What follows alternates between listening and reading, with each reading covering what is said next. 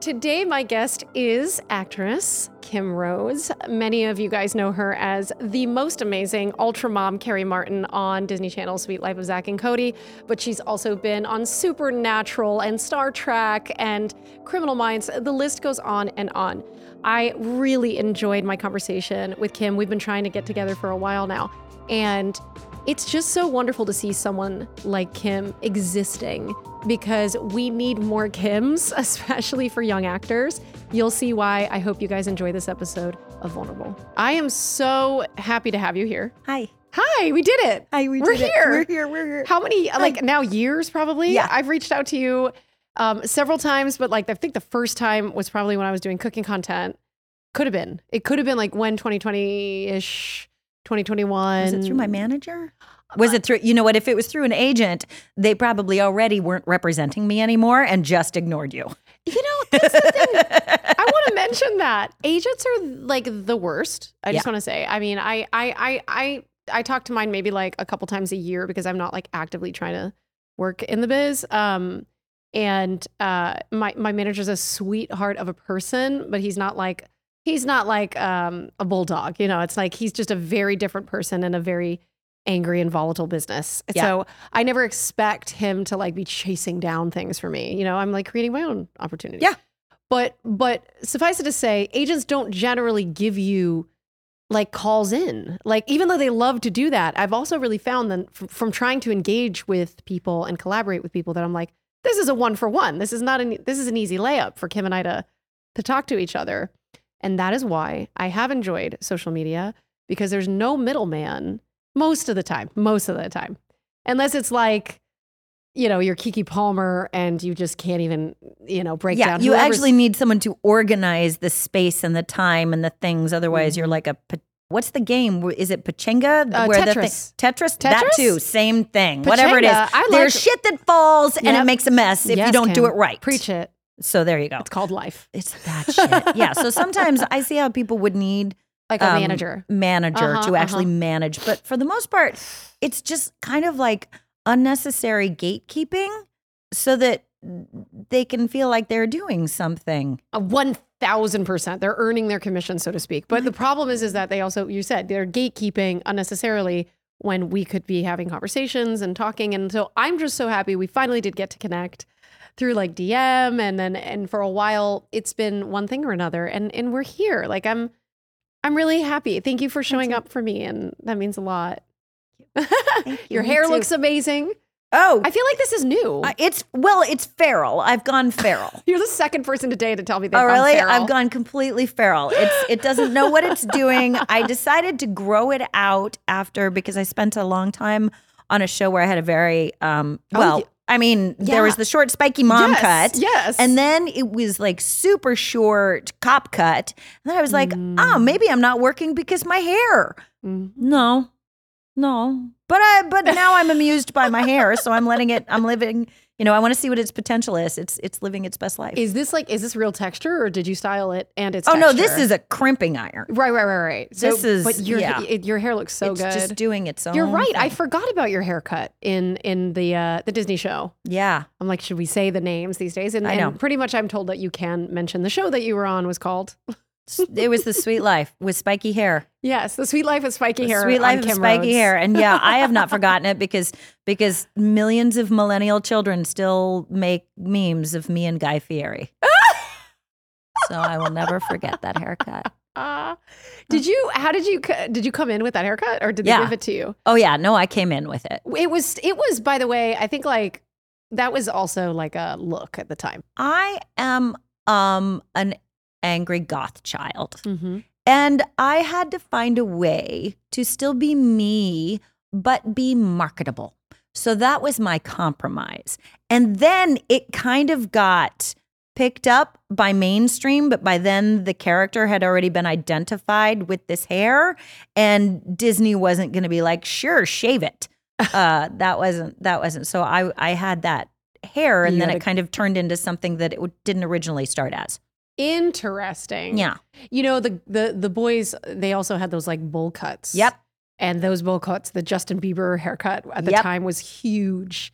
And when you look at Disney, like with even Stevens, we had the boys, you know, it was a different time. They had like the hair parted down the middle. They had like the spikier hair for a while.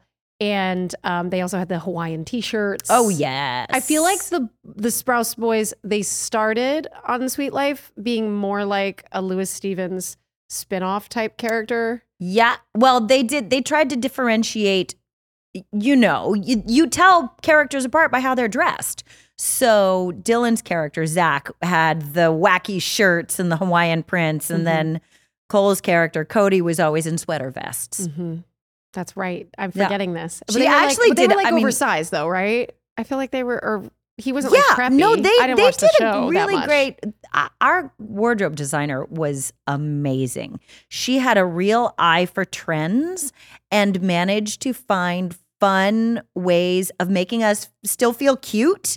I don't know what the boys. Oh, I'm touching my microphone. Sorry. I don't know what the boys' experience was, but I know that Ashley and Brenda and I all at least discussed that we felt, you know, as cute as you could be. I mean, Ashley Tisdale was absolutely adorable on that. They're both of their characters were like these little, very, very female, you know, girls with the outfits, and they were iconic together. They truly were. So I'm glad that they gave you a little bit of creative freedom as well, and they honor, because I do think that, speaking from somebody now, I'm 39. I think that the parts are going to start, you know, if I were to kind of tackle that, I know that I would be the mom, you know, like the mom part. That's why I was excited to talk to you today, because I'm there now. You know, I'm there when probably older than when you started. I was, in another year, the boys will be the same age I was when I booked the role. I think I was 32 when I booked it. That's wild. Do you want to hear the feedback I got when Disney Channel was still like really in production with sitcoms and stuff? Basically, it was like, I think Gary was still president, Gary Marsh, great guy. But he was like, you just don't look old enough. You don't look old enough to have like teenage kids. And he's like, you don't know. He says, you don't look old enough to be a mom. And I was literally with my child at an event. I was like, what are you talking about? You know, okay, so here's a story that I can only tell on a podcast, obviously not a Disney friendly story, but in the audition, Please tell me. They asked me, they said, are you old enough to have 11-year-old twins? And I said, I could have legally given them fetal alcohol syndrome. And they cast me anyway. So they knew what they were in for when they got me. I love that. The edgy goth girl. Oh, so angry. So not, I'm not what you want to hire on Disney. Oh, but they did. I was going to say, like, what you're, in terms of your background? No clue. I had just come off of doing Shakespeare in Southern Oregon, and I was going back. I was going to move to Southern Oregon and do Shakespeare for the rest of my life. Yeah. And then this came through, and I was so I'd done sitcoms, but even then I'd done a lot of weird, edgy, quirky characters. I had not been mommified yet. So then this came along, and I just approached it like I did any other character. And I think they had screen tested Taylor Dane, I want to say. Okay. There was another singer, like an actual, like they wanted a singer for this. And I was the other way. I was the other choice. You were the cool, eccentric goth girl mom. Yeah. Not the obvious choice. Yeah. I don't know. And they regretted it ever since. Oh, that's so funny. And no, they did. How do you know that? Because they told me it was one of the reasons I wasn't a part of the spinoff. They were like, the executive producer comes in, he sits down, I've got good news and bad news. I was like, okay, Danny, what's up? Because the good news is we're getting a spinoff. And I was like, okay. And he goes, the bad news is you're not on it. Oh, literally. That's not the way you talk to actors. I'm sorry. It hurt. Probably a good guy, but like, It hurt. And he knew that, and he probably hated the rest of his day. It was just awful. And oh God, what a horrible thing to say. Oh, I hate acting so much.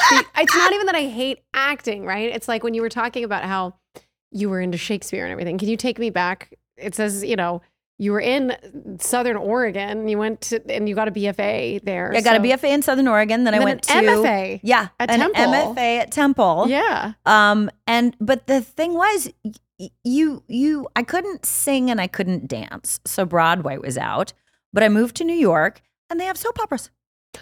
That's right. Soap operas. Soap operas pay money. And so I somehow managed to get me a little tiny itty bitty little gig on a soap opera called Another World. Oh, yes. I know this. Yeah. And there was a great deal of turmoil in the ranks of who was running that show. I kind of became a utilitarian character of they were like, this character is addicted to drugs. Who gave her the drugs? Cindy gave her the drugs. This character just had a bunch of jewelry stolen. Who's the cat burglar? Cindy's the cat burglar. That's amazing. And I ended up spending 3 years there just being like, it's me. I'm Cindy. It's me. I'm the voodoo priestess. Oh my gosh, this is so fun. So the show was canceled. And by then, I just got really used to being able to pay rent. The paths set before you as an artist are very. You can either be doing it for the craft, or if you can find a way to do both, then good for you. But it's not a. People know this. I don't know why they still do it, but I don't either. I don't either. I truly don't. So yeah, so that was so the soap opera was canceled, and I remember that one. I was 29, I think. And I thought, well, I'd better, if I'm going to try to do LA, I should probably get to LA before I'm 30, because by then I guess I'm dead. You were aware of your age by then? Oh yes. Interesting. And I want to say how far we've come, but I think if there's any kind of more of an open-mindedness, it's only give or take a couple years. It's not like no, it's still also because my resume is boring. They can find that online. Do you find that as we get older, our characters are relegated to relationships and not actually characters? Like as soon as we hit a certain age, I became the wife, the mom, the this, the that. Whereas characters with actual names only exist under a certain age range. And I still definitely see that, that female characters exist just to be the emotional surrogate to keep the storyline going. Like sad mom number 2 is there so that the doctor remembers it's bad that the child is lying in the hospital bed and has someone to feel challenged by. Sad mom doesn't have a story. That's really shitty when you think about, how right now representation is on everyone's minds, and yet ageism is still not being tackled. I don't have, like when you were talking about agents, I don't have an agent. No. I don't need an agent to have a career. No, I don't have a career. I don't have any. I moved to the desert. Kim, that's not true that you don't have a career. You have a legacy, first of all. You're everyone's favorite mom. I've reconnected with you on social, which means that if you're on my feed, then, and I saw people having you had such an impact on so many folks. Like people do like fan edits of you, in that like you raised them, and fame and a career are two completely different things. When I sent my last agents a letter that was like, I'm not getting a lot of stuff going on. Is this working? And I didn't hear back. I followed up with like, what's going on? And they said, oh, we didn't even know we still represented her. And so that was the last agent I had. You were like, I think this is it. The last job I had was someone who loves me very much, who wrote a show for me for a bunch of us, and it didn't get picked up. And he knew that I didn't have health insurance. And so he said, would you be willing to audition for my show? I think you'd be right for this role. I am 54 years old. You look amazing. Well, thank you. My Jesus. Thank you. But the industry has no space for a 54-year-old. Not right now, at least. Now, what I will say though, is that there is this like concept of, people keep telling me like, you look like you did when you were on Even Stevens. And like, there's such like a reward point system for like not aging. Yeah. There's a few creators that I see online that are making content when they're like, look at me, I'm like 87 and I look fantastic.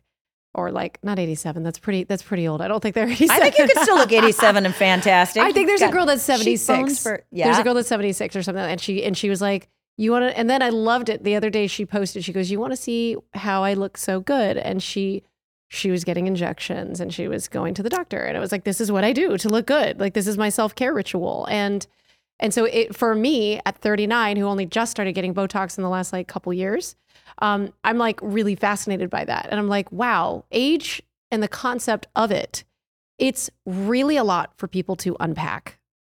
And also I think it's a reflection of like time and how time is passing and how it makes them uncomfortable. But I genuinely think you look very much the same as when you were on the show as well. Oh. And so people probably tell you that as well. Thank you.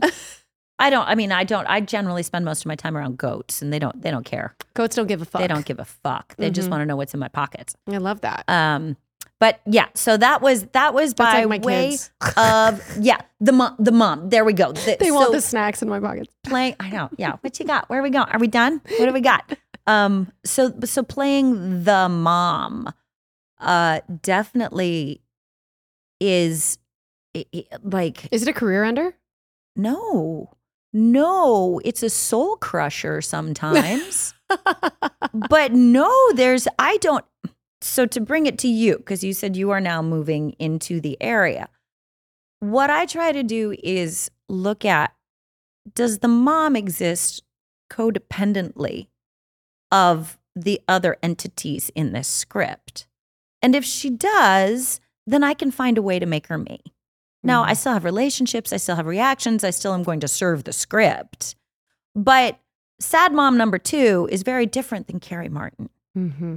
Carrie Martin had a full life. And a backstory. And a need and a relationship. And her relationships with all the characters are different. And her love was genuine. And she wasn't playing the character was not written to play at a mom. Mm-hmm. She was a genuine person. And at the time, I didn't appreciate, because I did kind of feel like, well, I guess my career is done. I guess I'm the mom.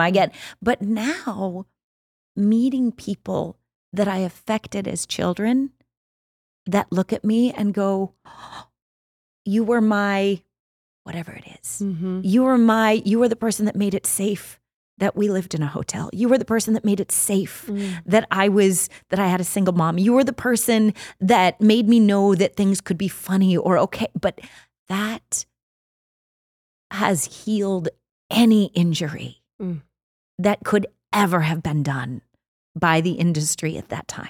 Mm-hmm. Is getting to interact with the people that have returned the gift that I gave them so long ago. I know, and that's why I feel like I'm like, don't leave TikTok. Currently, she's having a tantrum. Oh, yeah. Because she hasn't gotten verified on TikTok, and that's stupid. TikTok, verify her.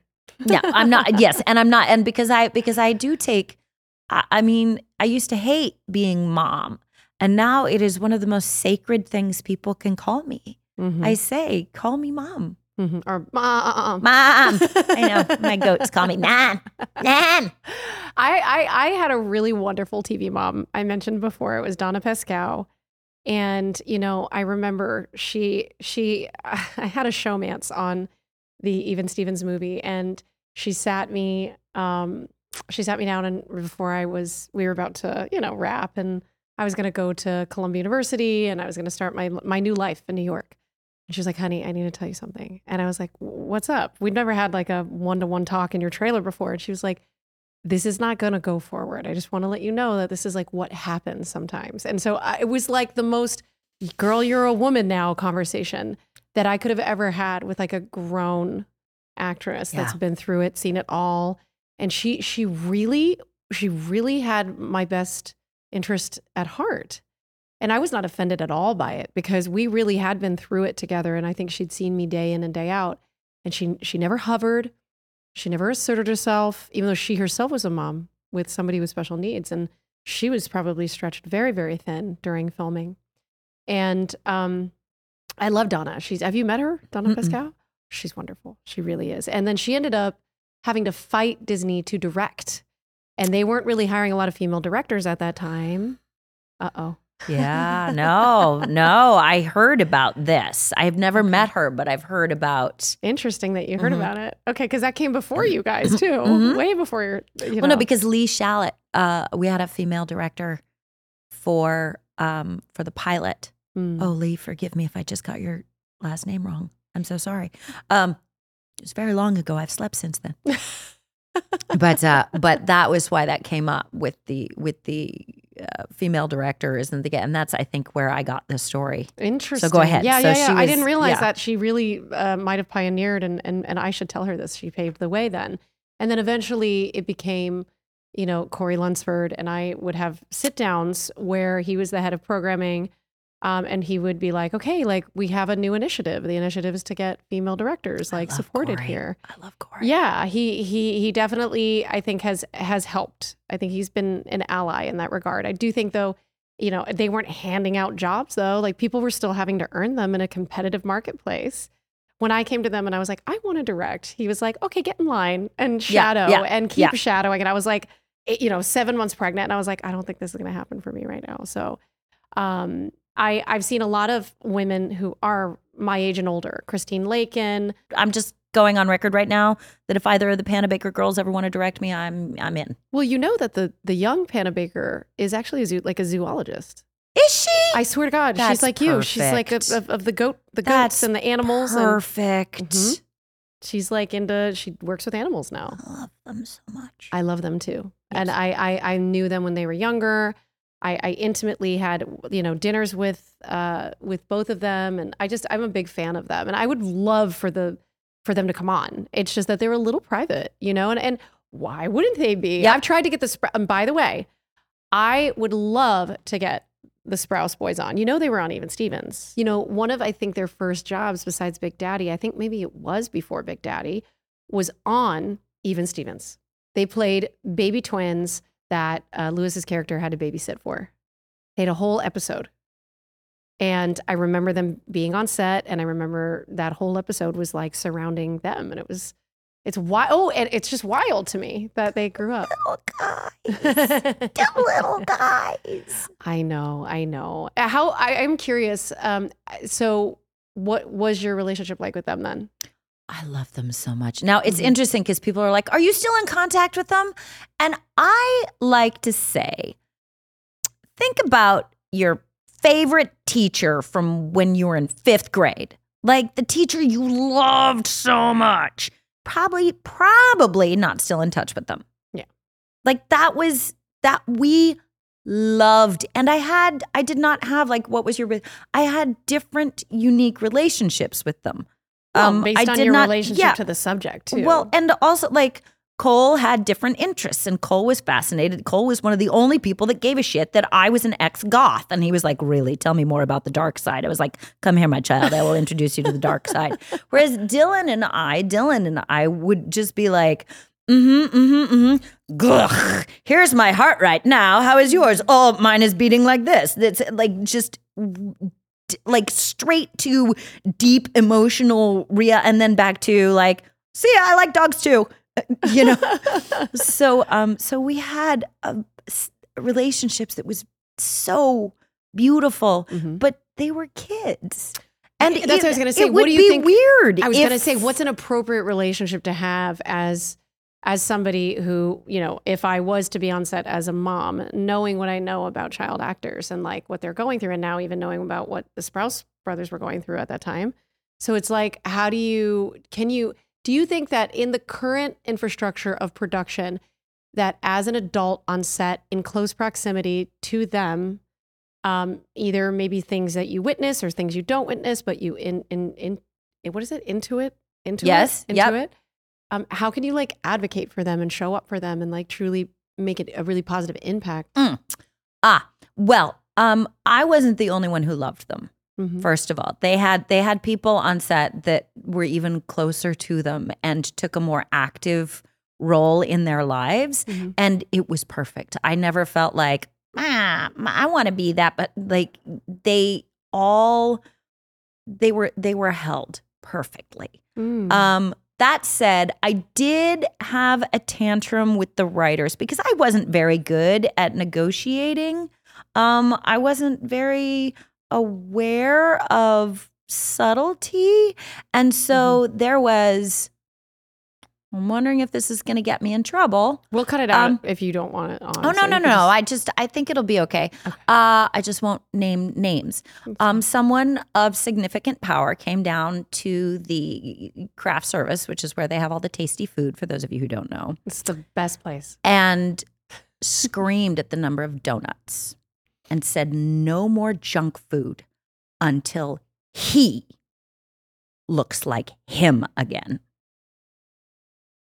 Because Dylan and Cole had different body types. Mm-hmm. And in front of everyone, Dylan was body shamed. And I fucking lit into I was like, you don't have the right to say that to a child. You don't have the right to be writing for children if that is your attitude. Never again do you speak like that. Never. And I think that was the only time that I really, and I don't know how to advocate, but I know how to have feels. You know how to get that goth girl out. Yeah. You goth girled it out. We need goth girls on set. Fucking, and I don't have the ability to stick up for myself that way. Yeah, well, it's different when it's a kid that you care about. But what is it? It's just like, it's like a hurt they have, so they're hurting other people, especially when kids are. Well, and also kids, it's so easy to commodify children. What the fuck? That's so wrong, right? It is so easy. Well, we were talking about that before the show where you were like, oh, these child actors tend to pick up on da-da-da-da-da. And I'm like, yeah, because they're smart. Oh, they had right. to survive. What were we were saying? Talking about getting the TikTok stuff onto, and you, yeah. I was saying we were talking about smart versus dumb actors. Yeah, and I was like, there is no such thing as a dumb child actor. Yeah.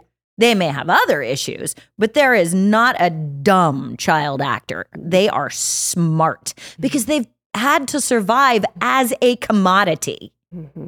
And so children's programming using children inherently commodifies the very audience they are claiming to serve. Preach. Just saying. Preach. No, please. Yeah. Please. So it wasn't so in this conversation, this person was not thinking this is a child with feelings. Let me ask you this. Okay, so this is what I care about all the time. Like already, we've just lost a young actor named Angus Cloud from Euphoria. Everyone is kind of like, I think, very affected by this because I think it's very sad. Generationally, I think like the kids are not all right. And so, but you know what I instantly thought of was the boy who played his little brother.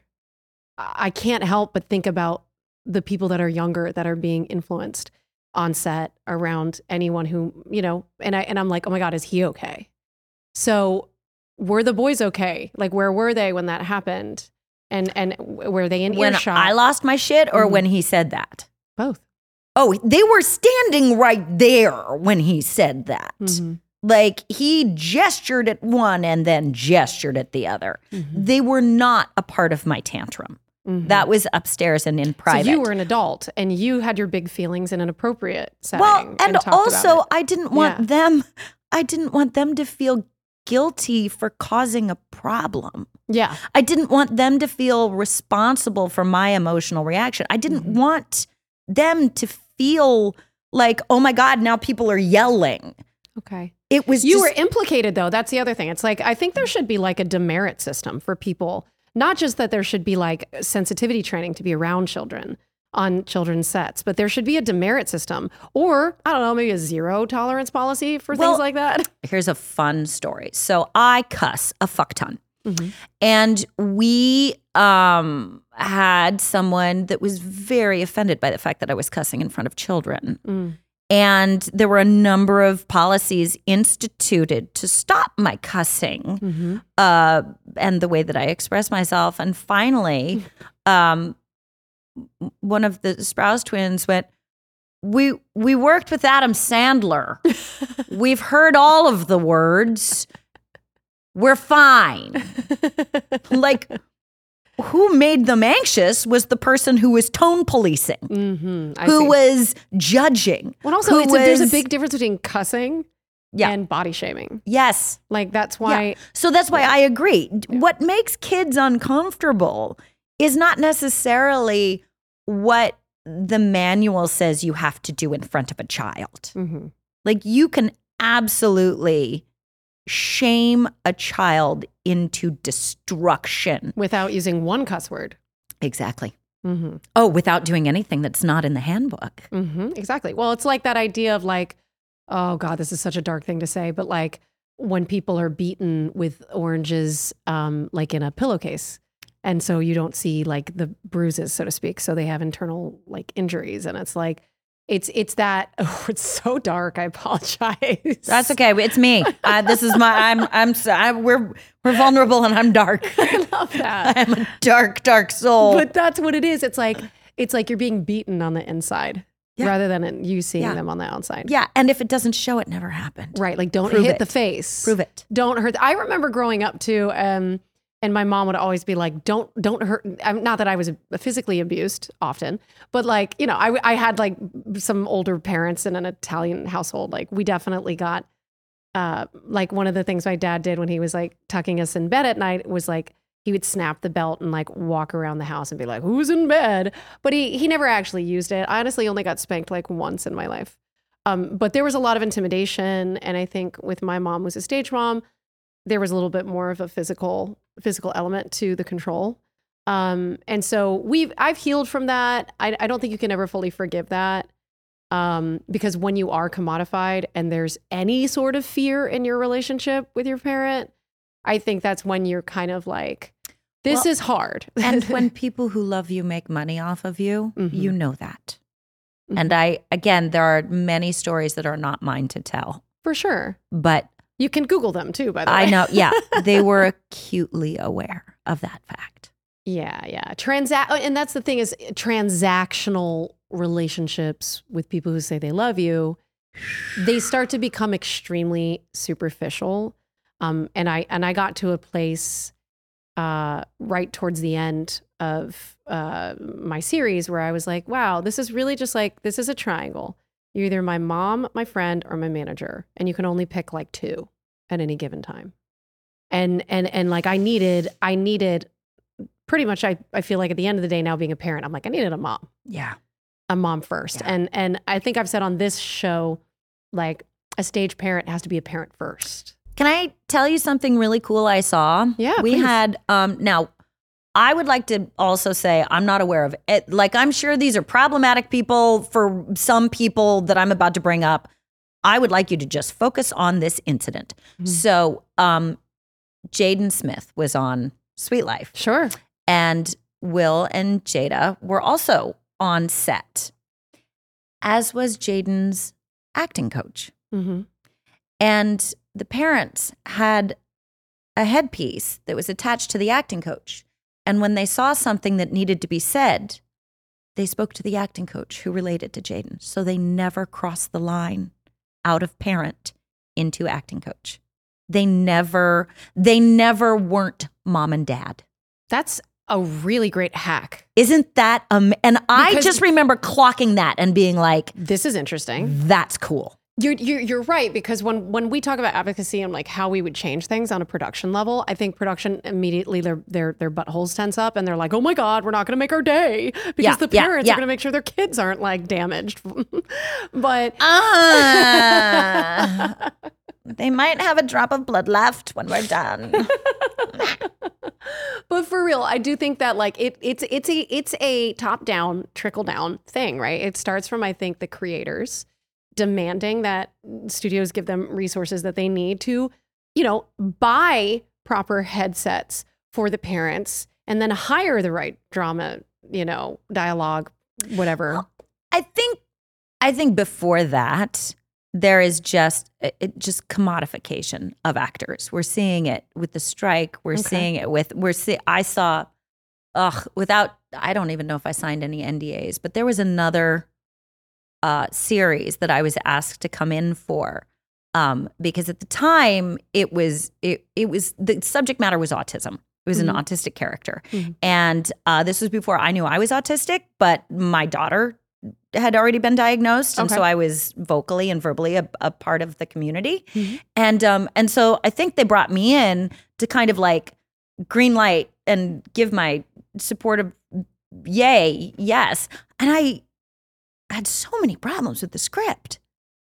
And I said, I've got problems with the script. And they were like, no, you don't. What? Yeah, no, I do. And they're like, no, it's fine. It's fine because so-and-so understands autism because of this reason. And I was like, You were disable-splained. I was completely disable-splained. But if, like, and this is what I'm talking about, they cared enough about the issue of autism to want to actually hire people in the community, but then wouldn't listen to me. A person of the community too. Because again, the difference between commodification and actually believing that someone has something unique and inherent to offer. Because there's this idea of like, well, if you won't, someone else will. It's like, no, if I won't, no one else will. Because only me does what I do. And that is not a part of production think right now. Absolutely. It's already kind of like functioning like an AI. Yeah. It strives to be that way. It's like, if you're going to treat me well, it's because it's like, no, if you treat me well, you get a better product. It's in your best interest to listen to me, to treat me well, to honor my inherent offerings. And that's not really a part of what happens right now. No, I think you're right. I think it's like, it's a well-oiled machine. Like, you know, first ADs generally have like a very short lifespan. I think most of them die in like their like mid to late 60s. I think that was like, I remember seeing some sort of a DGA statistic about that. And like, it was because it's like, they are literally like machines. Our first AD kept that entire set happy. We lived to make Beth laugh. Beth Carell was the unsung hero of that entire fucking show. Oh, that's amazing. Yeah. Is she still with us? Yes. Okay, good. I was like, there's gonna be something bad. No. They really are. The first ADs really can be the unsung heroes when they are doing their job right. And there are some rock star first ADs. Yeah. But even that, it comes at a cost, right? Because it's not like, it's very hard. I do think that I hope that I'm a little disappointed right now, and I've mentioned this throughout us discussing this on this podcast. I'm a little disappointed that there's no conversation about mental health and minors in the negotiations. Allison Stoner has something? Yes, okay. We've already discussed that.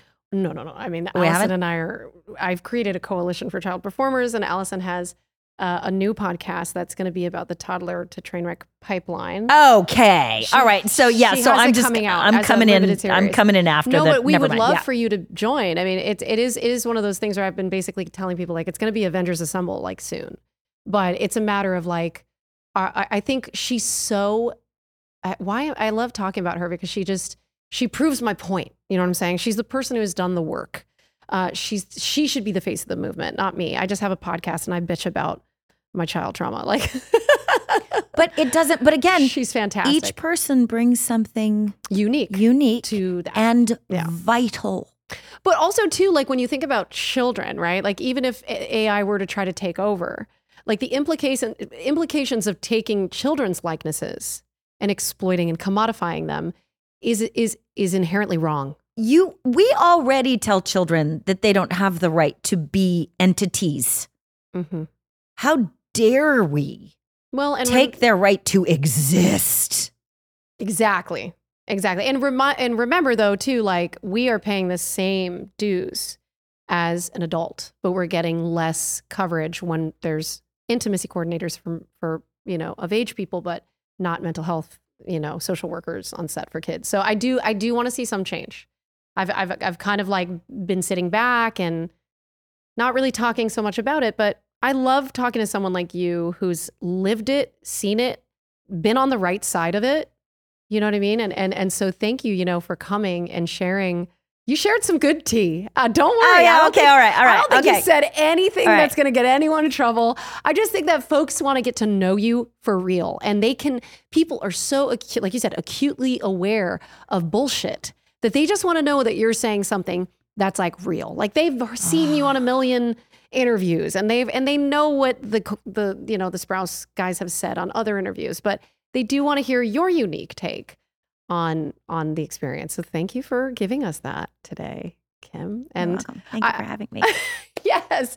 And then where can everyone find you? Please just get back on TikTok. I feel like everyone's going to want to follow you. Okay, so I'll go back to TikTok. It's usually Kim Rhodes, the number 4, and real, because I'm super fucking original. I'm on Instagram, Kim Rhodes for you. No, it's not for you. It's for like reals. Do you like Kim Rhodes for real? Kim Rhodes for real. For you is something else. It's not anything fun. Kim Rhodes for real on Instagram, Facebook, and TikTok. And I have a podcast called The Wayward Podcast with my work wife, Brianna Buckmaster. Amazing. And it's on Spotify and Apple and anywhere you can see those? Yeah. Fantastic. And what is the podcast about? It's just, we had enough people say, I wish I could just be a fly on the wall in one of your conversations. So that's exactly what it is it's a topic and then we talk. That's good. People need that. People need you and they miss you. And so they can go check you out on the podcast. Yes. And thank you so much, Kim, for coming. Thank you for having me. Thanks so much for watching this episode of The Vulnerable Podcast. To check out clips from the pod, check out the Vulnerable Podcast Clips channel, and the YouTube link is in the description.